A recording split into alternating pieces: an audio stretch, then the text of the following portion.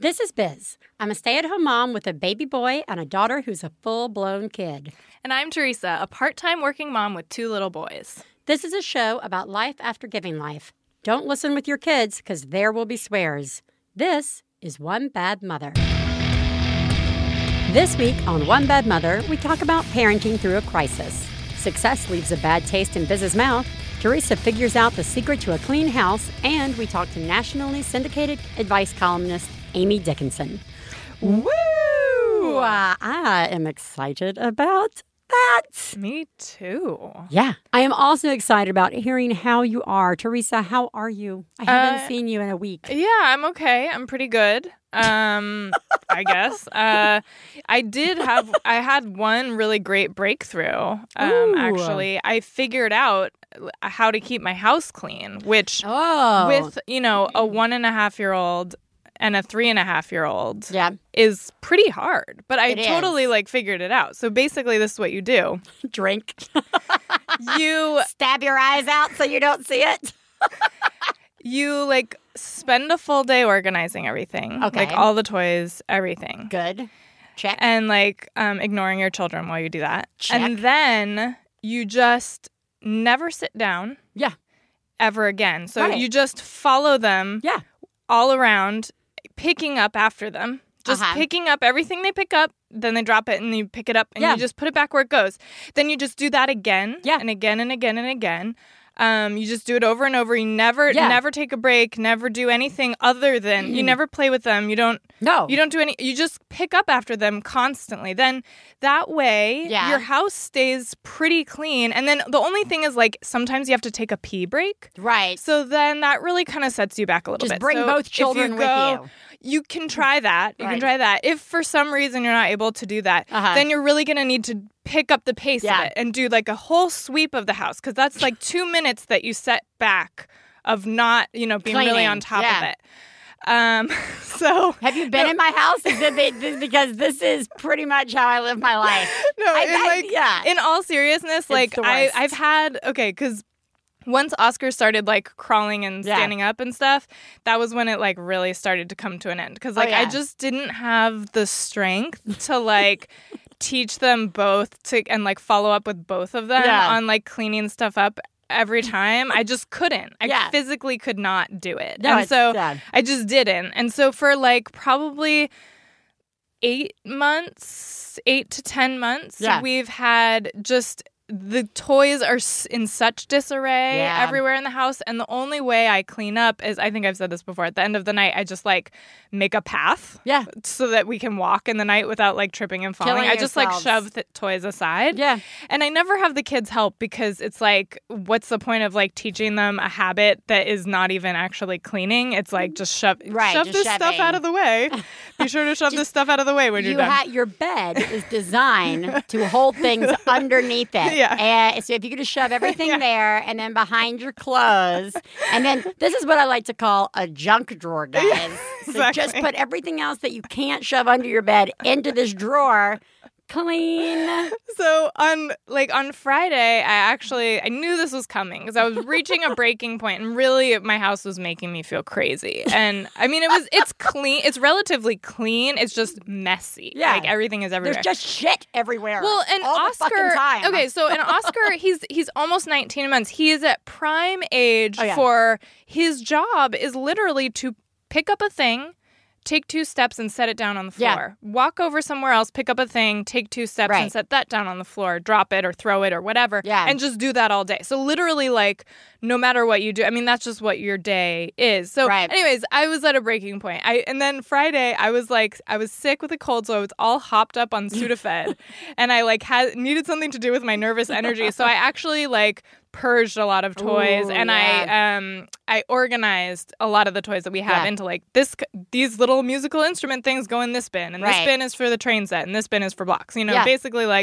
the stuff that has been all mixed up for the last 6 months to a year. I got that shit organized in a beautiful place, and then to crush your soul as they come through. Exactly. But the funny thing is, we were home a lot this weekend. We went out, but at some point you're also at home, and it only takes 10 minutes for things to fall apart. And so, but I loved the organization so much that I was like willing to just like do what it took to like preserve it a little bit. And I mean, it was awful in a different way, but I totally did just like keep it. Like I was able to like make it through the weekend. I realized one bad mother, awful in a different way. Awful in another way, just awful in another way. Yep. That's just another pearl of wisdom coming from Theresa's mouth. Great insight into parenting there. Thanks. Good? Yeah, I think. Good. I mean, I don't know, I guess. You got to pass the time somehow, right? That's right. My rule is never leave one room without something that belongs in the other room. Always have a thing. Oh. Anyway. Okay, how are you? I'm crazy. So, I mean, I'm not well when it comes to that kind of thing. Okay.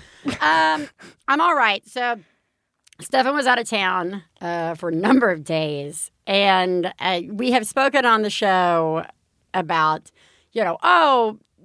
the first couple of times you fly with your kids or the first couple of times that you're just you and the kids, you're like freaking out. Yeah. And then you do it and you're like, I nailed it. Yeah. Woohoo. Totally. Right. And then Theresa discovered this a couple of weeks, maybe a month or so ago. Yeah. And now I have gotten to enjoy the feeling of there being no sound. We did it. Yeah. I got through it. Right. Everybody's there. Yeah. No one's scarred for life emotionally from my lack of patience and overtiredness. But, like, I don't feel good about it. I don't feel, like, good about, like, getting through the week. Like, it was more of like, it was a weekend. Mm-hmm. Those are just nutballs. I need school. I need activities. The weekends are so hard. Weekends are long. But I feel like...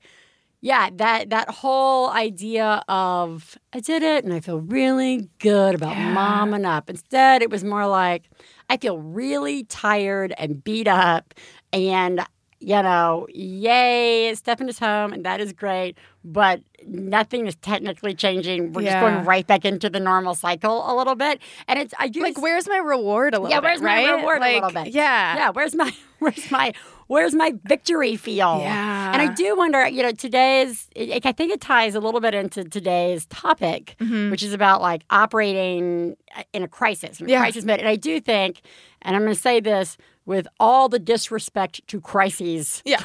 Everywhere. Yeah. That first time you get on the plane with the kids by yourself, the first time you're going to be by yourself, it feels a little like it's a crisis. Oh, so you like totally like mom up and you do it, you pull it together. And that's why I think there's this wonderful feeling of like, I did it. Yeah. And then the next time it's not as exciting. It's just the shitty thing that you have to do. It's just the difference. Yeah. It's just that's different. That awful in another way. Yeah, awful in another way sort of thing. Anyway, so I think it ties in nicely a little bit to today's topic about how we operate when a crisis hits. And let me be very clear, when a real crisis hits. Please take a moment to remember, if you're friends of the hosts of One Bad Mother, you should assume that when we talk about other moms, we're talking about you. If you are married to the host of One Bad Mother, we definitely are talking about you. Nothing we say constitutes professional parenting advice. Biz and Theresa's children are brilliant, lovely, and exceedingly extraordinary. Nothing said on this podcast about them implies otherwise. Theresa. Yes. Crisis! Oh my God, where? We're fucking out of milk! My cappuccino machine is broken! Fuck this! To the bunker! All right. We're going to talk today about crisis and how we operate in a crisis.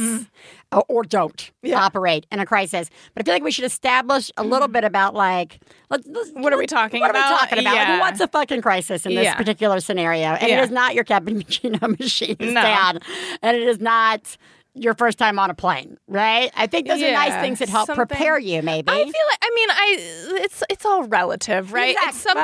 It's something unexpected and something unexpected and scary. Like we're talking about maybe like some sort of medical emergency, some sort of act of God, like an earthquake or right. Somebody gets sick, or somebody gets really sick or injured, or like a crisis could be you're on a trip and the whole car you get in a car accident. Car accident's totally a crisis. Yeah, I think if you have like preterm labor or something, and you know what I mean, like there's yeah. It's not like everything's not alien invasion crisis. But it's also and it doesn't have to be life or death. Yeah. But it's like it's a huge disruption, right, in your normal, regular day-to-day activities.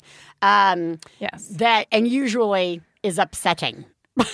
On some level. Or at least negative. It's not it's not necessarily a good crisis. Thing. Yeah. Yeah. Today, California was hit with the most amazing crisis ever. It's raining dollar bills all over Los Angeles. Many people. You're just drowning in dollar bills, everybody. I hope you had dollar bill insurance. So crisis. Yeah. We've established the really vagueness. It's bad. It's bad, guys. Something bad is happening. All right. I would like to ask you, and I'm going to go into this time without any pre-assumptions. Okay. How do you do that? It's very hard. Okay. I'm just gonna say the word banana over and over again in my head. That's what I do when I need to clear my mind. Mm-hmm. How are you in a crisis, Teresa? I think I'm pretty good. Yeah? I think. Okay. I mean, I think half the battle really is thinking that you're very good in a crisis. I mean, true. You know what I mean? Like having can a you sense get of your confidence. head in the game? Yeah. Confidence. Yeah, I think so. Yeah. Yeah, okay. I mean, do you want me to say more about that? Well, I don't know. Do you have anything more to say about it? Yeah, I mean, I think like I can be calm. Okay. And, I can save up like being super reactive for later. Yes. I think. Rallying. Yeah. You're momming up. Yeah. How about you? I feel like you're great in a crisis. I'm pretty right? good in a crisis. Yeah. I'm sort of like, it's like I will say I think my whole family's pretty good in a crisis. Like it's a lot of, there are lots of famous stories of my mom going in and taking care of, a relative's body that's been like not in a house too long. Oh, that's another thing. It's like when you're being asked, like something is being asked of you. Right, yeah. There's a sort of like pride and like a feeling of like, yes, I can deliver. Like, oh, you're asking me to like deliver on something? I can do this. That's Don't worry. Like, I got this. Okay. You know what I mean? Like, quickly. Yeah. We're fucking great in crisis. Yeah, we're great.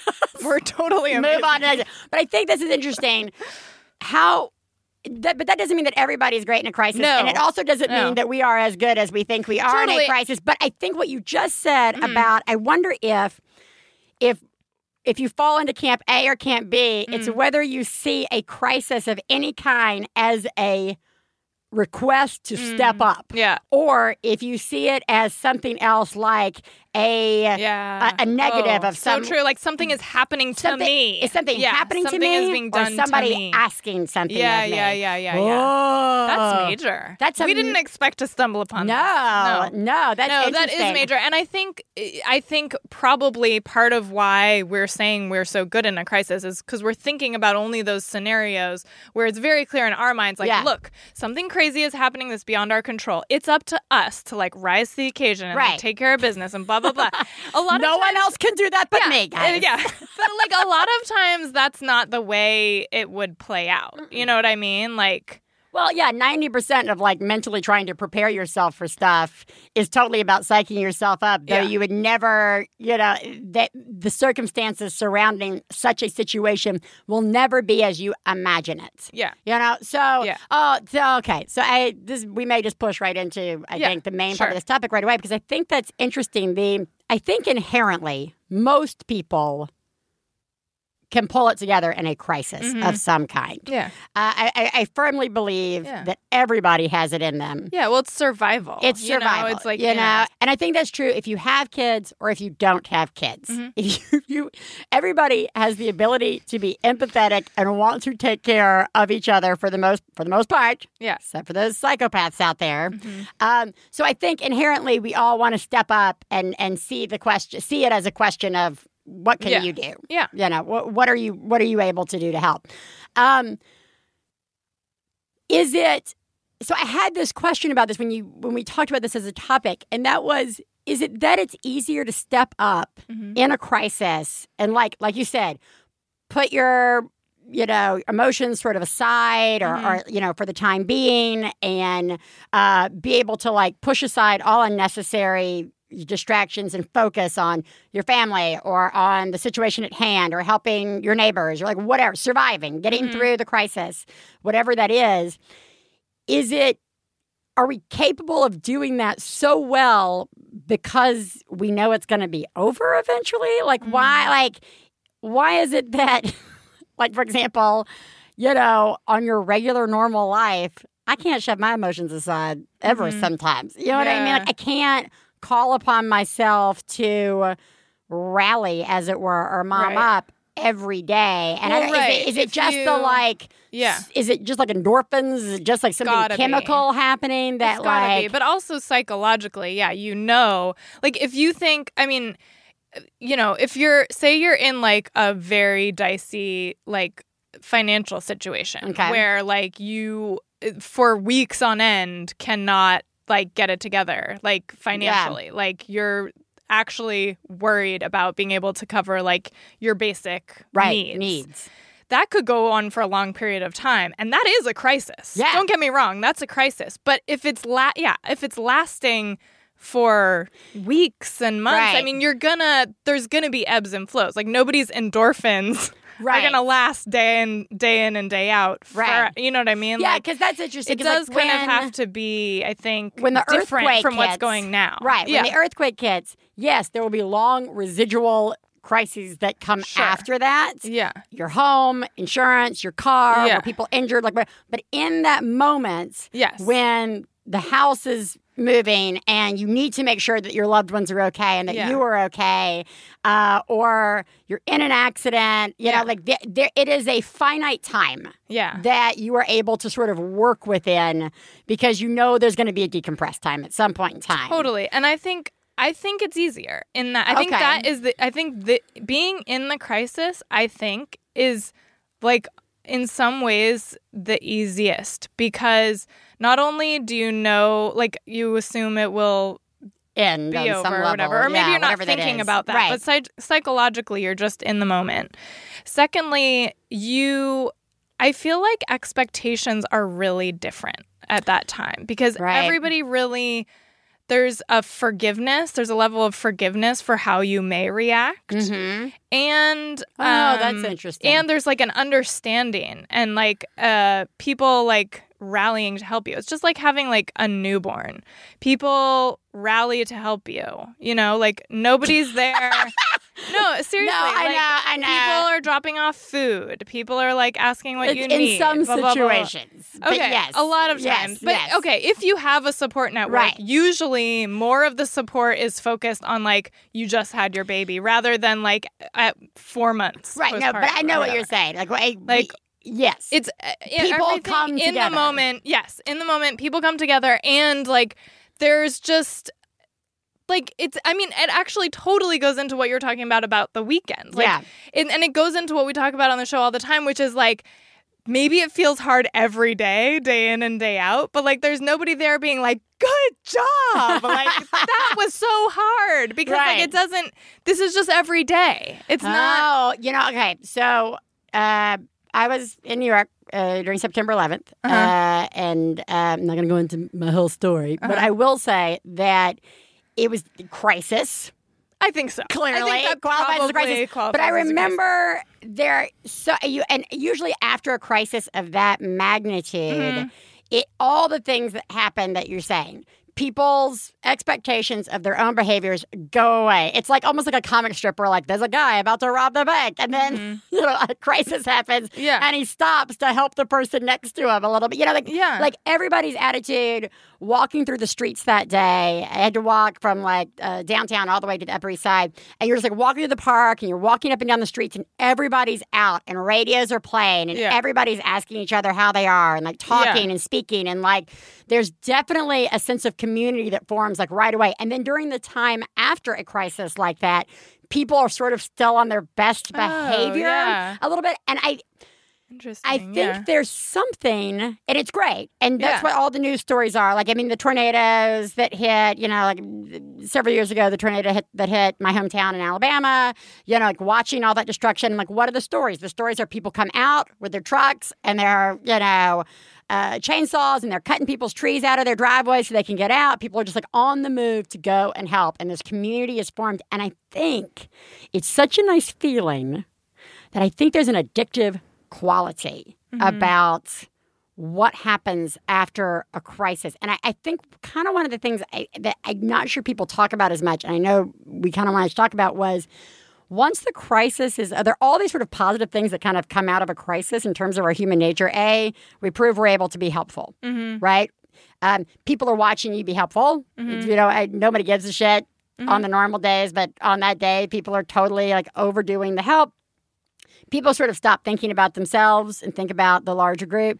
And everybody, it's all being celebrated a little bit about it. And I wonder how many of us would like to almost live in a state of crisis all the time. What do you think about that? I think it's also, it's not even just a question of all the things you named, but I also think for me, I don't have the same stress about all the millions of things that I need to be getting done on a given day if I'm in a crisis. Right. You don't have to think about... I can use, Jesse recently had appendicitis and had to have an emergency appendectomy. Right. And he, that was really scary. And he was suddenly in the hospital. And, we don't have family around here. And we do have friends. And people jumped in to see how they could help. And whatever, but it was a major disruption. It was a huge disruption. And then, it's been, I guess, almost 2 weeks now. So he's been recovering and he's doing better.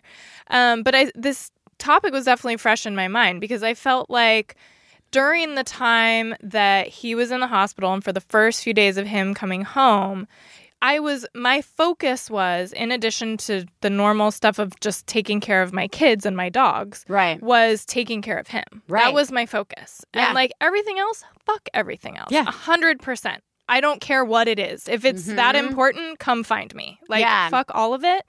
I'm taking care of Jesse. He just had surgery. You know what I mean?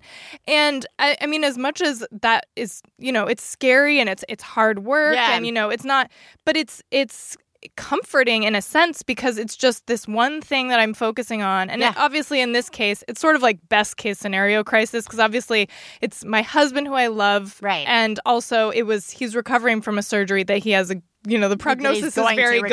And, it's all...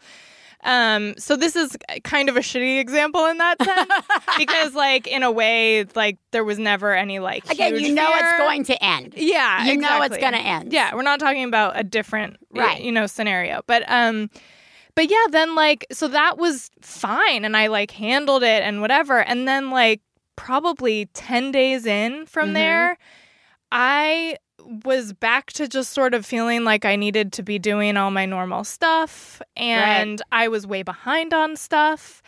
And whether I knew it or not, all the extra work had really taken a toll and I was worn out and I had a horrible breakdown and it wasn't about anything. It was just, I was so tired and I suddenly felt that I wasn't doing a good job. And I felt I was really down on myself, saying you can't even handle this little thing or you can't even, just really, really harsh with myself.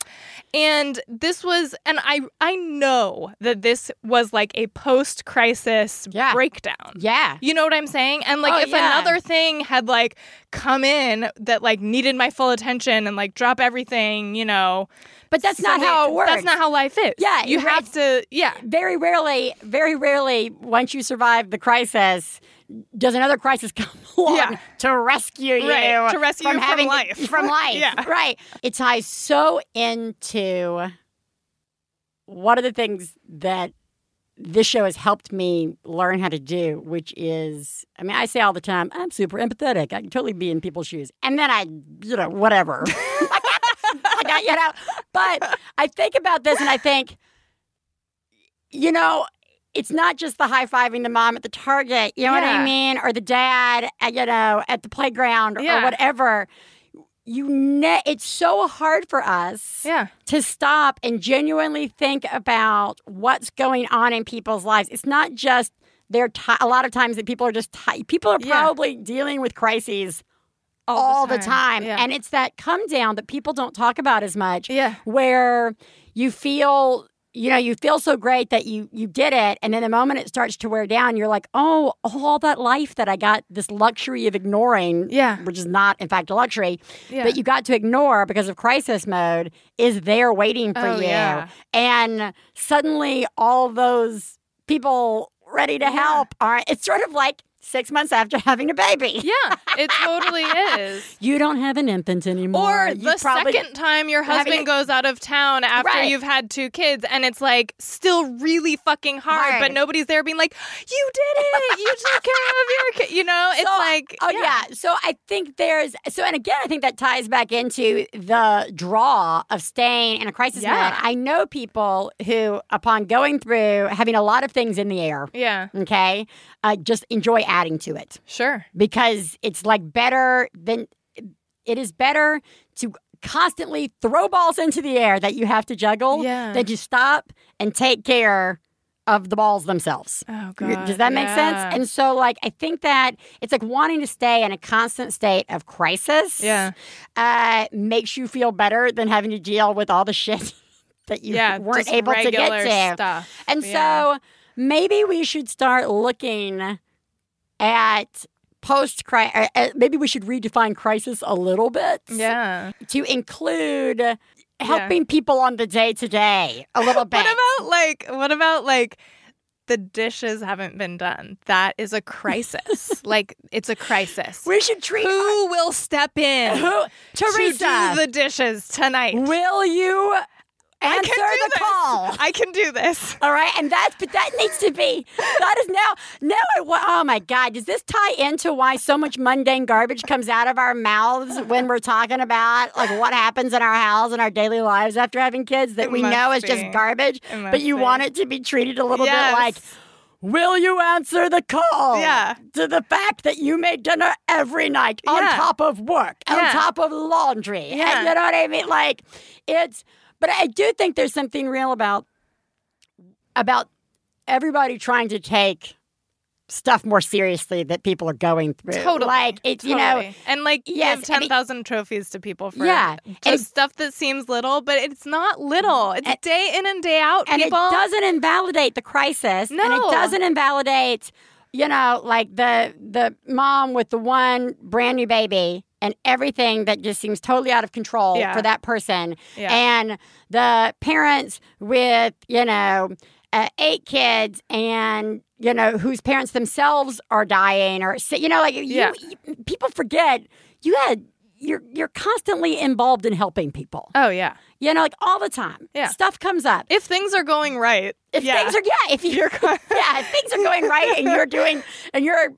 Yeah, whether it's like work, friends, or family, or we're social creatures. We're social creatures. So I think it's, when you hear somebody say, my parents are really sick, or when you hear somebody say, my husband just had an appendectomy, or when you hear somebody say, my hometown got hit by an earthquake, like whatever it is, try and think outside of the initial thing that's happening and remember that there's going to be some downtime probably coming after that. And that actually may be when we need to rally even more as the community, as the group, as the, support team. And don't create a crisis if you don't need to. Yes!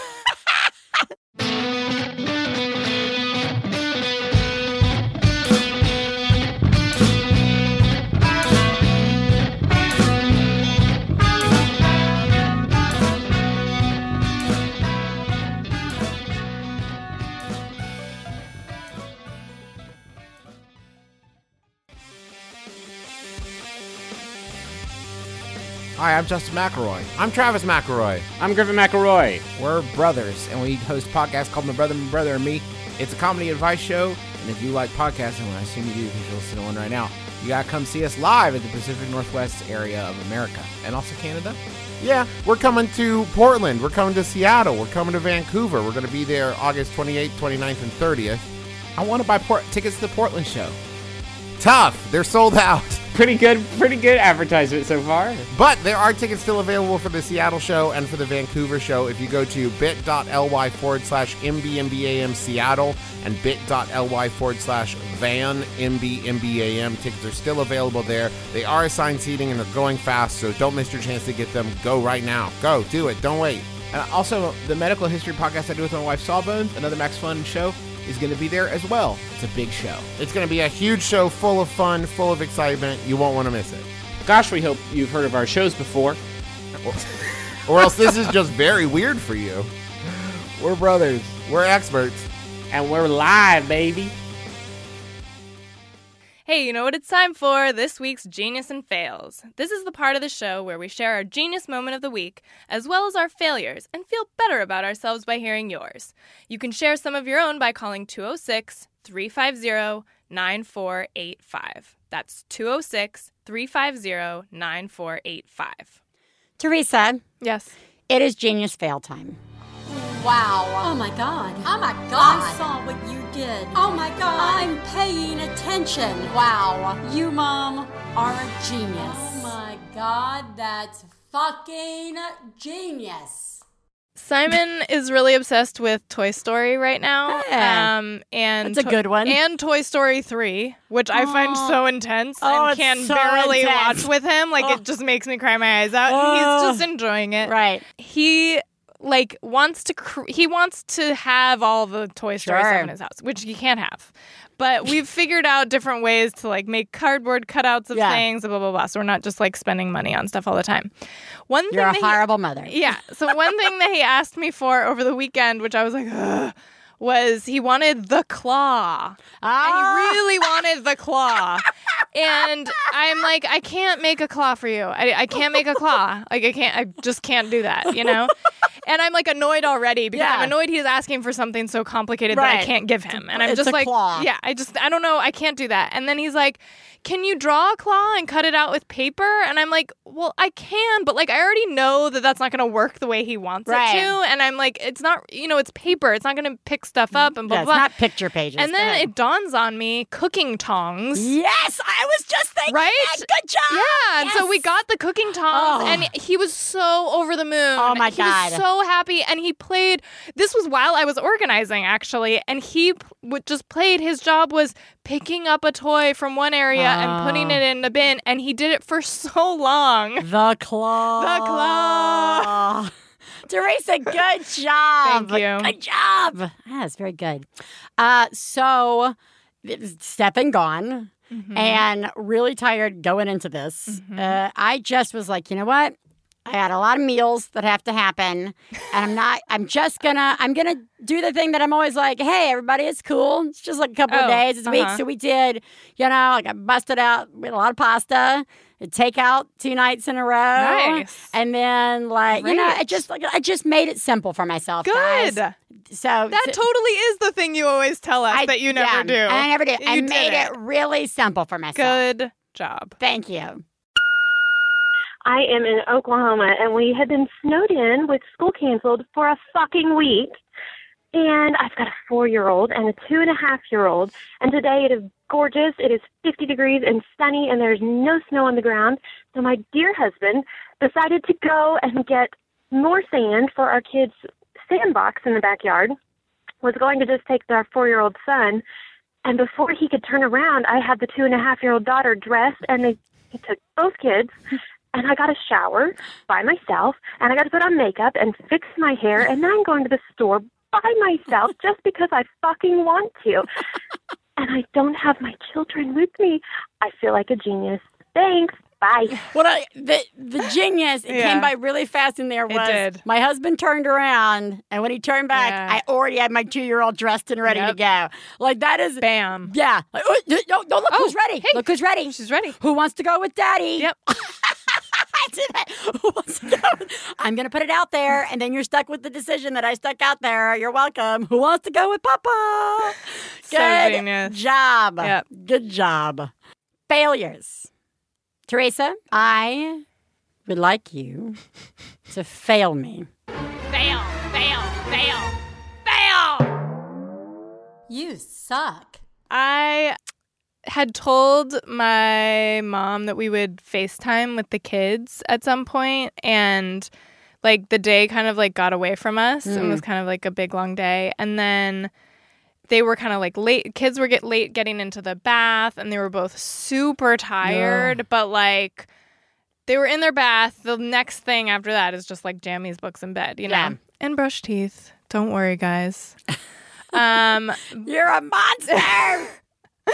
And so they're in the bath, and I'm realizing like we never did FaceTime, and I'm like, I can just FaceTime my parents right now. Like, the kids are almost ready for bed. Yeah. We'll just say a quick hello. It doesn't have to like be a whole big conversation. We can at least just like say goodnight. Well, my kids, like as soon as Mima and Pop Pop get on the phone screen, my kids lose their minds. Yeah. They go to another planet. Oscar's holding onto the side of the bath, jumping up and down in the water. Simon's screaming like as though that's a thing he wants to like share with them. Screaming like they just lose it. I don't know. They were so excited. They just went to another place, and it made bedtime that night a just complete and utter nightmare. And we were literally on the phone with my parents for like all of 45 seconds. It just destroyed everything. That's what you get for trying to do something nice. I know. Stefan was gone for several days, and I fed my kids absolute garbage food for 4 days. So your genius is your fail. It is. I wanted to set that up really nicely. I just like to the point where I was having like sort of these like anxiety dreams by like Saturday night of like, have I even given them fruits or vegetables this week? Like, is there like this is just garbage? I get that it's like, you know, wonton soup, but like simultaneously, this may not like I just was like, because all of those things are fine when they're kind of spread out, but just all one together, after another. I was like, I don't, and then like I'm like heading into this week, and I'm so tired from having the kids, so like trying to think about what we're eating for this week. I'm like. You want to do takeout again. I want to do takeout. I just want to like keep having pasta every night. Yeah. Is there going to be any sauce on this pasta? Nope. Eat it. Whatever. So it's guys, I get it. It's fine. Everybody's going to continue to grow. I haven't stunted anybody in my family. Yeah, but you still suck. I still suck, and I don't feel good about it, both emotionally and physically, because my body is full of garbage right now. I'm the mother of two. I have twin daughters that are just over 2 years old. And this past week, I learned that I thought it would be wise to teach them how to take Ready Whip, the spray whipped cream, right into their mouths. This is hilarious. And for like 30 seconds, it was a total genius moment. They were so pleased with themselves. I dispensed, a little dollop of whipped cream into each of their mouths. And then the following night, I'm like, I'm going to try this again. They were getting kind of rowdy at dinner. I'm like, let's rein this in. So I'm like, this time I'm going to record it because I think it's hilarious. So I record it. I dispense into the first child's mouth. She's giggling. It's hilarious. I go to do it into the second child's mouth, and I stabbed her in the face with the nozzle from Ready Whip. So not only do I video it, so I have record of my child just like recoiling in horror. Because I stabbed her in the face with the whipped cream. Then I stopped recording, run to her, and she's bleeding. It made like a tiny little pinprick poke on her upper lip, and she's bleeding from me trying to give her Ready Whip right into her mouth. So that was my double fail, because who dispenses Ready Whip into their toddlers' mouths but me, I guess. And not only that, while recording it, stabs your own child in the face. So that's my fail. My double fail. Love you guys. Love the show. Thank you. Wow, there's a hidden fail in that one, which was the kids were getting out of control. So I thought I'd calm them down with some Ready Whip. That is listening that while. I was just relieved that when she said she stabbed her in the face. Yeah. That Okay, it turns out it's a tiny bit of like stabbing in the face. I mean, that's strong language there, Mom. I'm sure it felt like you scarred them for life. But I really just I feel like this fail is such a perfect summation of like just your brain just. People are like, your brain doesn't work the same after you have kids. No, it really doesn't. No, it really doesn't. No. Like that, I could just see the whole all right, I'm going to squirt some Ready Whip into my kids. Because you're like, so I can see the moment that first happens where you're like, who wants to have fun, it's guys? It's adorable, and it's so fun. Everybody will stop freaking out for a second while I do this. Yeah. I'm just going to keep doing this. I'm sure this is a good idea. Yeah. Just amazing. It is truly a magnificent fail. So you are doing a horrible, horrible job. And you should reward yourself by sitting in a sad manner, pouring Ready Whip into your own mouth. Yes. I love it. You are the greatest mom I've ever known. I love you, I love you. When I have a problem, I call you on the phone. I love Teresa. Yes? Let's call a mom. Great. Okay. This week, we are calling Amy Dickinson, who is the author of the New York Times bestselling memoir, The Mighty Queens of Freeville, a story of surprising second chances, which is a book about her experiences as a single mother. And she also writes the syndicated advice column, Ask Amy, where she doles out great advice with a balance of kindness, wisdom, frankness, and humor. And you may have also heard her on Wait, Wait, Don't Tell Me, NPR's comedy news quiz. Welcome, Amy. Hi. We are so excited to have you. And I feel like this is some sort of like 6 degrees of Kevin Bacon sort of thing where this puts me one step closer to fulfilling my most recent dream of being one of the I call them talking heads on Wait, Wait, Don't Tell Me. So this is going to cosmically... I thought you were going to say fulfill your destiny. Fulfill my destiny? A little bit of that. Like when I lived in New York, I was like, I just want to be a dead body on all the Law and Order shows. Yeah. And now that I live in LA and I now do the podcasting thing, I'm like, I want to go be on Wait, Wait, Don't Tell Me. Anyway, okay, but let's derail. You'll have to go through me first. So good luck with that. I'll just sit on the front row and bat my eyes. All right, but that's not what we're here to talk about, despite how much I just set that up. Let's actually get started with the question we ask all our guests, which is, who lives in your house? Okay, in my house currently is my husband, Bruno, who is a contractor, and we have 5 daughters. One is left at home. Her name, she's 18, and she's Avila.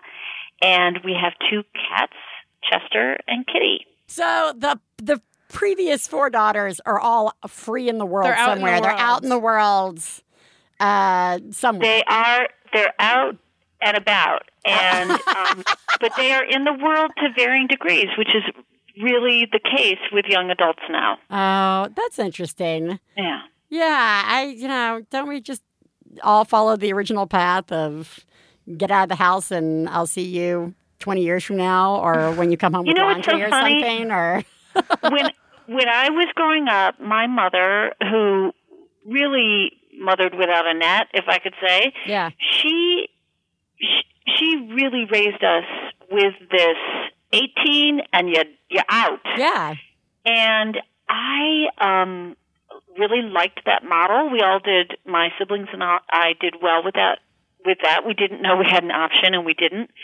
But our kids and every young adult I know, I think this is new to them.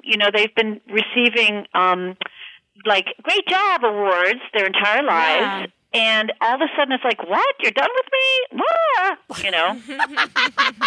Welcome to life. This is all really hard and no one cares what you're doing. There's no more awards. Well, have you ever had to enforce that? Where they said okay, I'm just going to come back home for a little while, and you had to be actually, no. No. Enforce? You bet. We have 4 young adult daughters under the age of 25, and with each of them we have said, and we said to our 18-year-old who is graduating from high school this year, here's the story. You you're welcome to stay at home for, in one case it was up to a year, and you have to work. That's it. You don't pay us rent, none of that nonsense. You have use of a car, and you have to work. And you have to work either a minimum of 20 hours, preferably more. My daughter, Emily, she struggled with that. She got a job at the Gap, and she worked like 25 hours. And I said, I feel like a normal work week is like in the 40-hour range. Wow. Yeah. And she said, oh, okay, good tip. But I don't think I can get any more hours. I said, then you need to get a second job. And she did. I love this. Wow. This is like, but with us, we live in a rural area. My husband is a contractor. And so the choice with these girls is you get a job out there, or you can work for me. And when you work for me, you will be doing like construction. Right, which actually would be an amazing skill. Oh my God, I would have. It was a similar sort of thing in our house, but it was like in sort of slightly different ways, like poker, for example. By the time you were like 10, it was 20 to play. You had to we played poker all the time as a family, and you had to pay to play. And it was just like, it's not for it. We're not playing this, but I'm not playing poker for pennies or matches. You got amazing. I know. You got to pay to play. But look, I think a lot of parents talk a good game, and they're going to make their kids pay rent and do all these things. But what we've done is we keep it really, really, really simple, and we just stick to it. Yeah. It's not an elaborate system of this and that. It's like, here's the story. We'd love to have you. Your room is here. But, you have to work. You have to pay for your own gas and save up some money for that first month, last month, and security deposit. Well, and they've all done it. This is a little disappointing because Teresa and I, with our very, very young children, often comment on how hard it is, the consistency that you have to keep up with kids. And it's disappointing to know that that's not going to end. So no, it's not. That's very sad. But thank you for taking away something super depressing from something. Of course. You're welcome. You're welcome. From something that's actually kind of inspiring. I informed you I was really tired coming in after this week. Now, I would like to move on, though, into the world of advice, because you are a nationally syndicated advice columnist, and I use as a good reference point for a lot of people who may have been familiar with Dear Abby and Landers for years. That is what you do. You are the advice giver to a nation. Right. My column replaced the Ann Landers column. Which is, I have to say, maybe one of the coolest, most specific jobs. Totally. To have like that's so specific. Yeah. That I love it. I just love this. But I wanted to talk a little bit about advice in general, because this is a show about parenting, so I'm going to use parenting as an example. But as parents, the world seems so fraught with unsolicited advice. You just can't step out your door if you have a child with you without being given unsolicited advice. And what's worse is the startling realization that you cannot keep advice from flying out of your mouth when you are walking down the street and see somebody. What is it about, what is in our nature, do you think, that makes it that we want to do this, that we want to give advice to people? I think I may like rock your world upside down and really mess with your heads, because I have to say out loud, I am a big mouth, I'm opinionated, I'm all of these things. But I think, honestly, you could poll my friends and family, and you would learn that before I got this job, and I think to a very large extent after I got this job, I didn't do that. But I think the reason I got this job, because when I was interviewed, they asked me, "Oh, did you go around giving advice all the time?" And I said, "Absolutely not." Yeah. But I asked for it. I asked for it a lot. And I will tell you this. The advice I have been given that I've asked for is so memorable and such game changer for me. I can literally remember 5 or 6 times when I solicited advice. I think the first time about my daughter was first from my mother, and who never offered anything unsolicited, and then from her teachers in preschool. Yeah. You know, they were with her hours a day. Yeah. I was a single mom. I was really wrestling with some very common issues, sleeping, eating, all of it, tantrums. And they said, well, here's what we do. They didn't say, here's what you should do. Right. They said, here's what we do. And that's the way, I think, to offer advice. Well, I think so. Yeah. Do you think that when we as people getting the advice, I mean, do you think that advice works best when it is, as you said, solicited? When you go out asking, you know, can advice be good if it's just given without requesting it? Or does that sort of taint it on some level? Like, or do we just built to be like defensive or to feel judged? Well, listen, the advice can be excellent. It's like it sits there on the shelf in its self-help book, and it's wonderful. But if you don't choose to open the book and read it, or if you don't choose to ask for it or solicit it, you're not going to listen to it. Yeah. No, fair enough. I mean, listen, I married my husband 7 years ago, and we blended our family together. And he's like this really scary, smart guy. And he likes to tell people how to do things. And the fact is, he's right 100% of the time. But no one cares. Right.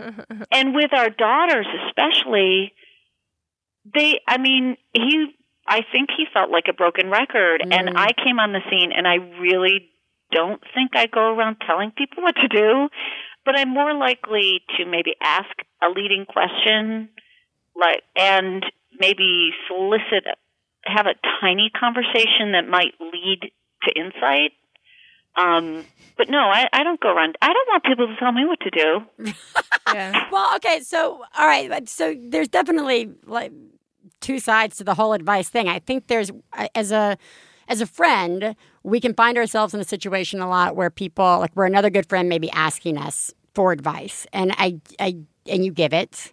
And I wonder if there's a point where it is no longer a good thing to give advice to somebody, and how you handle, how you feel when somebody continues to ask you for advice and then they don't take it. Like, I mean, I could see that happening with children as they get older, but I definitely know I've experienced that with friends where they keep asking for advice and I keep giving it, and then I'm like, I'm not your therapist, and I'm always going to say the same thing, and you're always going to be able to come to me and ask me the same thing and never have to take action on it, because it's not my job to hold you responsible, right, for that advice. Is there when do we cross the line, and how do we keep ourselves from then taking it personally?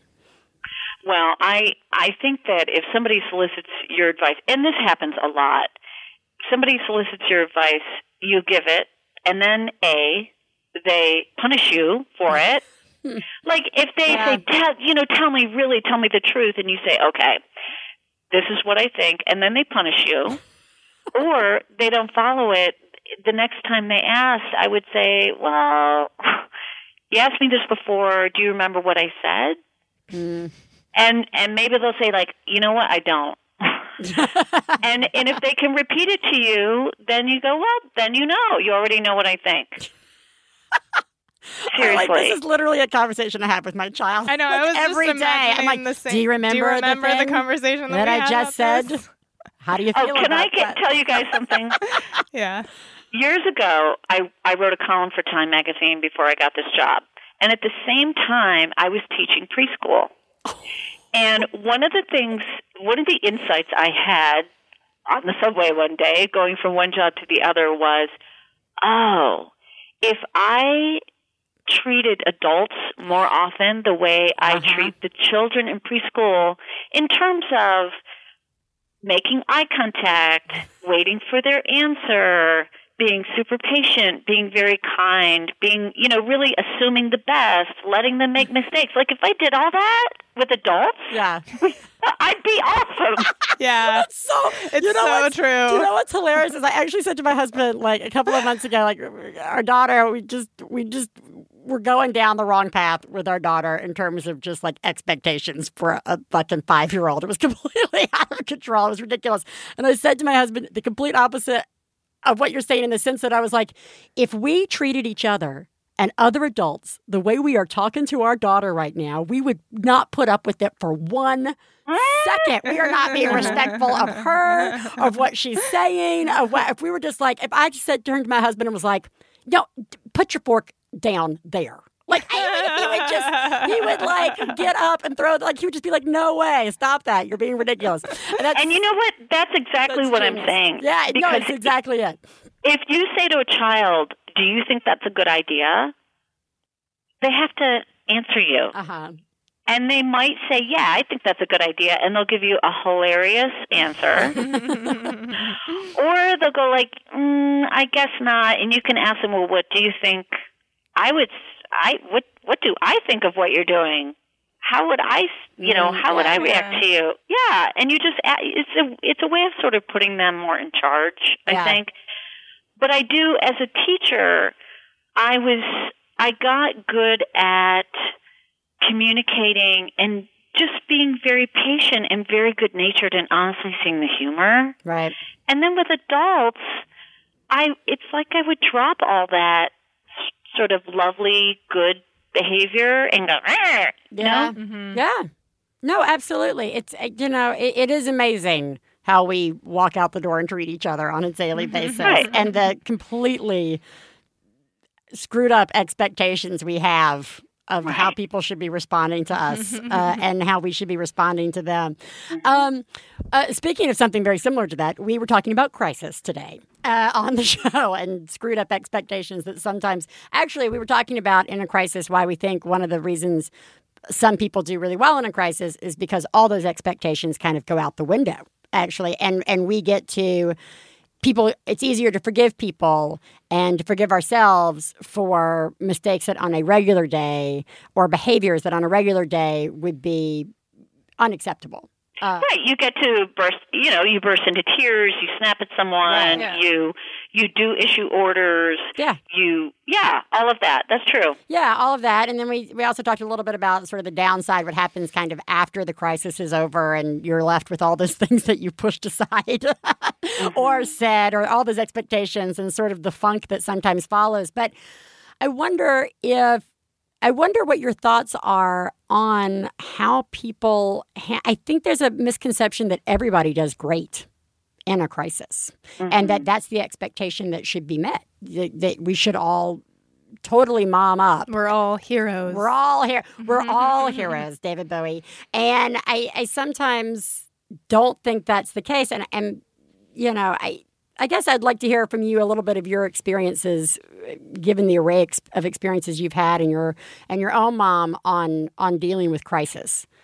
Okay, so in order to discuss crisis, given I'm older than you, I've had more crisis life experience. Maybe not as much crisis. This is one thing.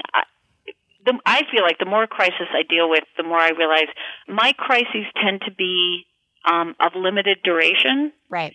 And I'm very grateful for that. I can rise to a challenge in a momentary way. The big lesson in my life, in my entire life, has been about surrender. I do best, I realize now, when I say, I don't know what to do. I'm at sea. I'm lost. And when I have a tendency to find good teachers, and I think the crises in my life have humbled me so much that I now realize that I think I'm like still standing and moving forward because I have been very good. I'm at my best when I surrender a little bit of my power and control. No, that's interesting because we actually did not touch on that. The benefits of surrendering a little bit in a crisis and not having that pressure of trying to do it all. My mother she took 2 years to die, very, very slow decline frailty and death. And I was trying to take care of her. Mm-hmm. At the same time, I had a daughter who got pregnant in high school, and so I would go from one to the other. Right. And there were times when I would sit in my car in the driveway of either house, and I just didn't want to go in. Yeah. But in a way, it was like I think I did best when I just, in a way, just gave up and just kept showing up. Mm-hmm. There were many moments with my mother where it's so sad. You're dealing with the medical stuff. I remember I went once to take her to the movies, and I showed up, and there was an ambulance, taking her out. And so I'm like, oh, okay, so we're going to the hospital instead of a double feature, right. And it's, in a way, it can be those immediate crises. At least you know I'm supposed to go to the hospital now. Yeah. It's the long-term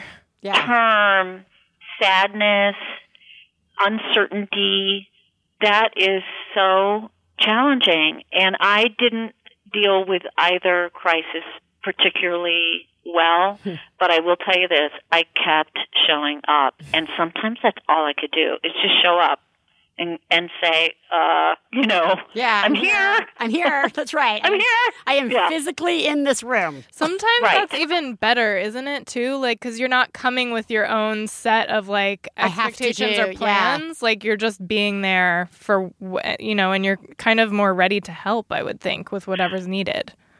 I definitely showed up in both situations. There were times when I showed up with my agenda and my plan for fixing. Today's fix is going to be like this.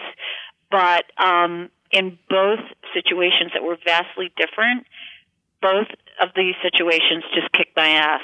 They just did. Yeah. Like you say, and something that we were talking about as well on the show is just the nice thing about a crisis is completely the wrong wording, but one of the elements of a crisis is that everybody knows a crisis is happening.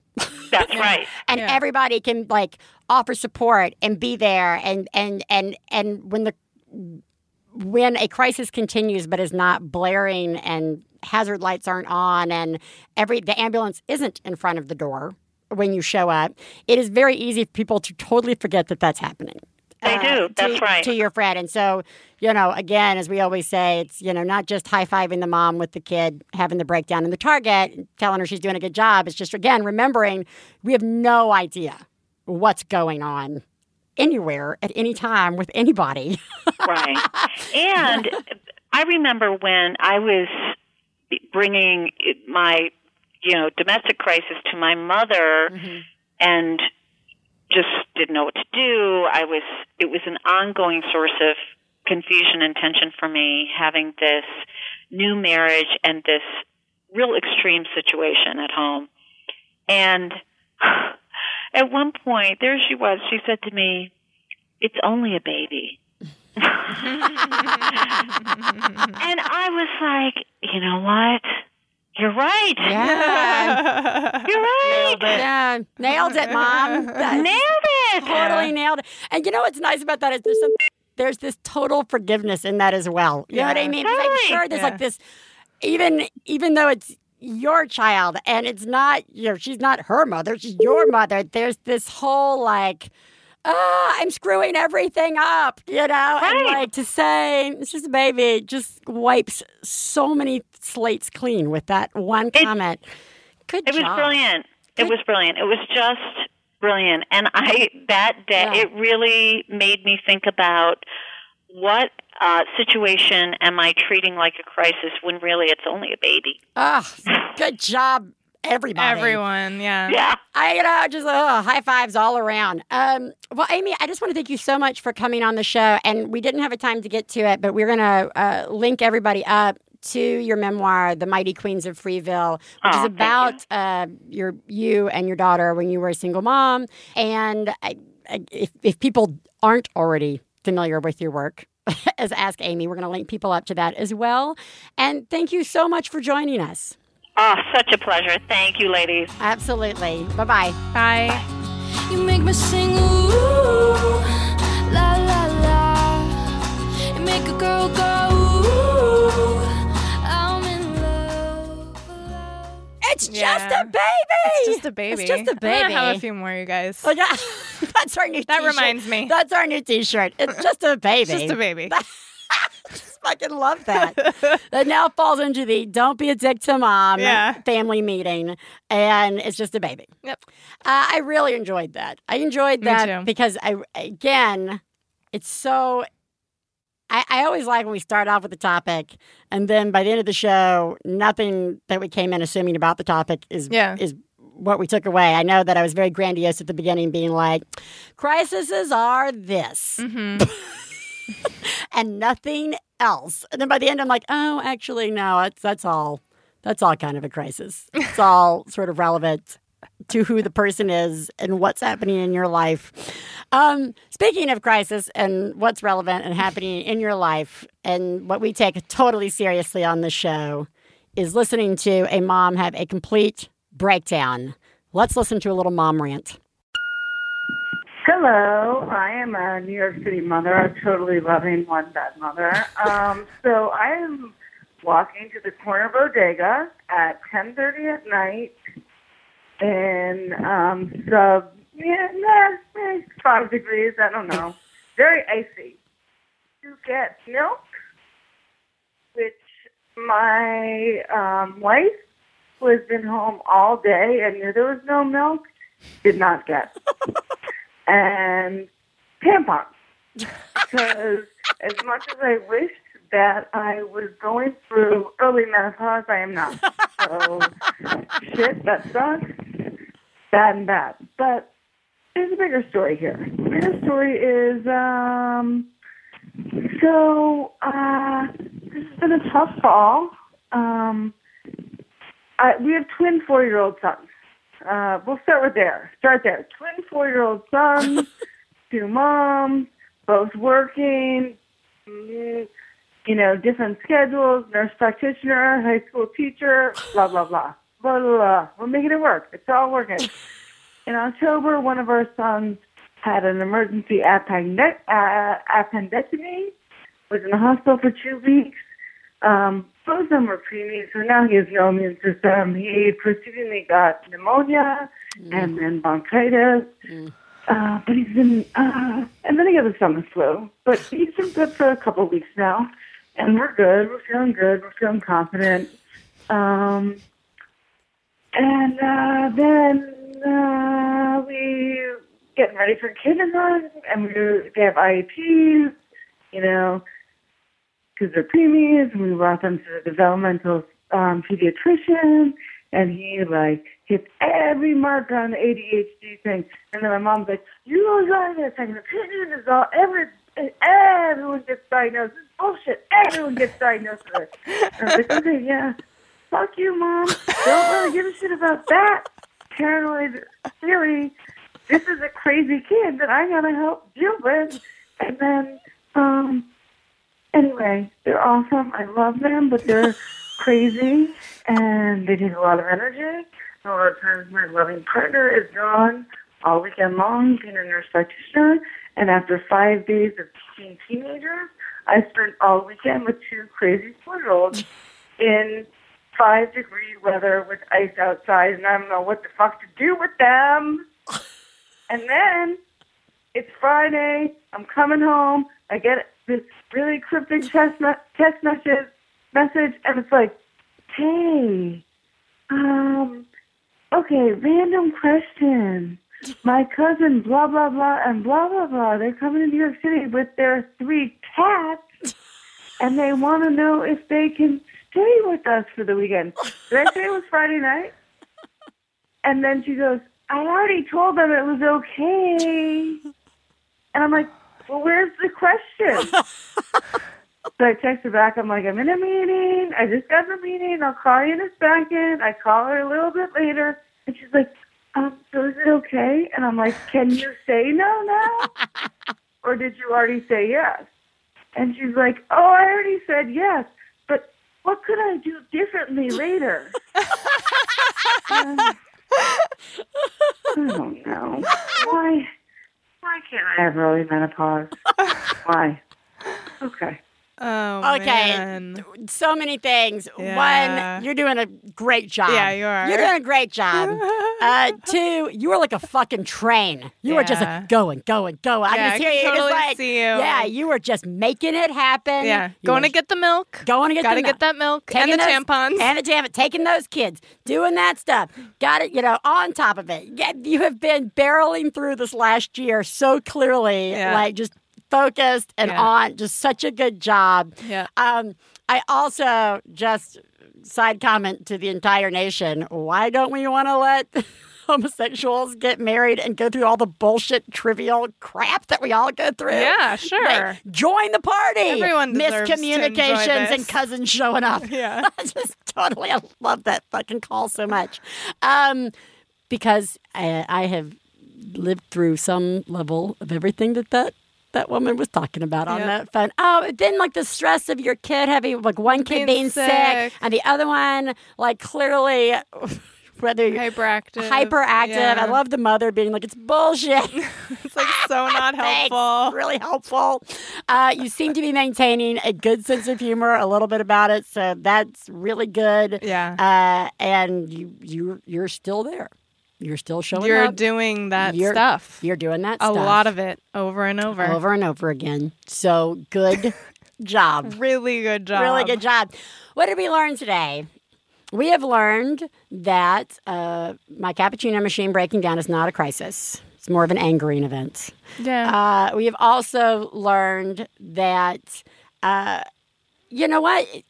You may be the person who totally rallies and steps up during a crisis and does it all. Mm-hmm. It just nails it. Mm-hmm. And that's okay. That's great. That's helpful. We need that. Yeah. And that you may also be the person who doesn't. Who shuts down, runs away, crippling depression. It's good if you run away because you might be in the way. You're running away from danger. You're running away from danger, and you just need to step aside. That's good. Let us take care of us take care of it. But what Amy Dickinson said, I really liked it. Sometimes it's good to just surrender in the situation and just be physically there. I consider that being great in a crisis. Yeah, exactly. Yeah, you're just remaining calm. You realize you have no control. Yeah. You're just doing the best you can, and you're not panicking. That's right. Yeah. So, whatever camp you fall into, good job, I guess. I don't know if there's really a takeaway. This was definitely one of those discussions today that was like, this is an interesting thing to talk about. We also learned that, I think, in terms of advice, what Teresa and I both were talking about during one of the breaks was the excellent advice from Amy Dickinson about asking for advice. That the best advice that she's been given is when she asked for it, and she asked for it from the right people, the people who could help her with that. And I think that is excellent advice. Totally. We get the best help when we ask for it. Surprise! Yeah. When we ask for it. and we are willing to accept it. Big surprise, everybody. It's helpful. Everybody, you are doing a really good job. Yeah. You really are. You are. And if you haven't already done so, why not take about 5 seconds and hop on over to iTunes and write us a review. Yeah, say something nice. If you've never done that, that would be so awesome if you could do that. It would be really nice. We would appreciate it. It would make us feel powerful. Teresa? Yes. You are doing a good job. And I know you just got through something really stressful and crisis. And I know, and I am glad that you shared with me and us some of the stuff that you were going through afterwards, because I think that that's really important to hear and know about. And it's totally valid that you are feeling that way. Thank you. It really is. I get it. Thank you. I get that feeling. I totally appreciate that. I also really appreciate you, spelling out that, sometimes, the second, third, fourth, fifth time you do something really hard, sometimes you still want someone to say, that was hard. You did a really good job. Yeah. Teresa, and you did. Thank you. So that was really hard, what you just went through and what you're still going through. And you are doing a good job. Thank you. And I took care of my children. You did a great job. They had food put in them, everybody. That's great. That's good. Everybody, you're doing a great job, and we will talk to you next week. Bye. Bye. I got to low down mama blues. I got to low down mama blues. Got to low down mama blues. Low down mama blues. Got to low down mama blues. Got to low down mama blues. You know that's right. We'd like to thank Max Fun, Lindsay Pavlis, our engineer, our husbands Stefan Lawrence and Jesse Thorne, our perfect children who provide us with inspiration to say all these horrible things, and of course, you, our listeners. To find out more about the songs you heard on today's podcast and more about the show, please go to MaximumFun.org. One Bad Mother is a member of the Maximum Fun family of podcasts. To support the show, visit MaximumFun.org and click on Donate. Do you have a genius or fail moment you'd like to share on the show? Then leave us a message at 206-350-9485. Full-on rage-induced rants are also welcome.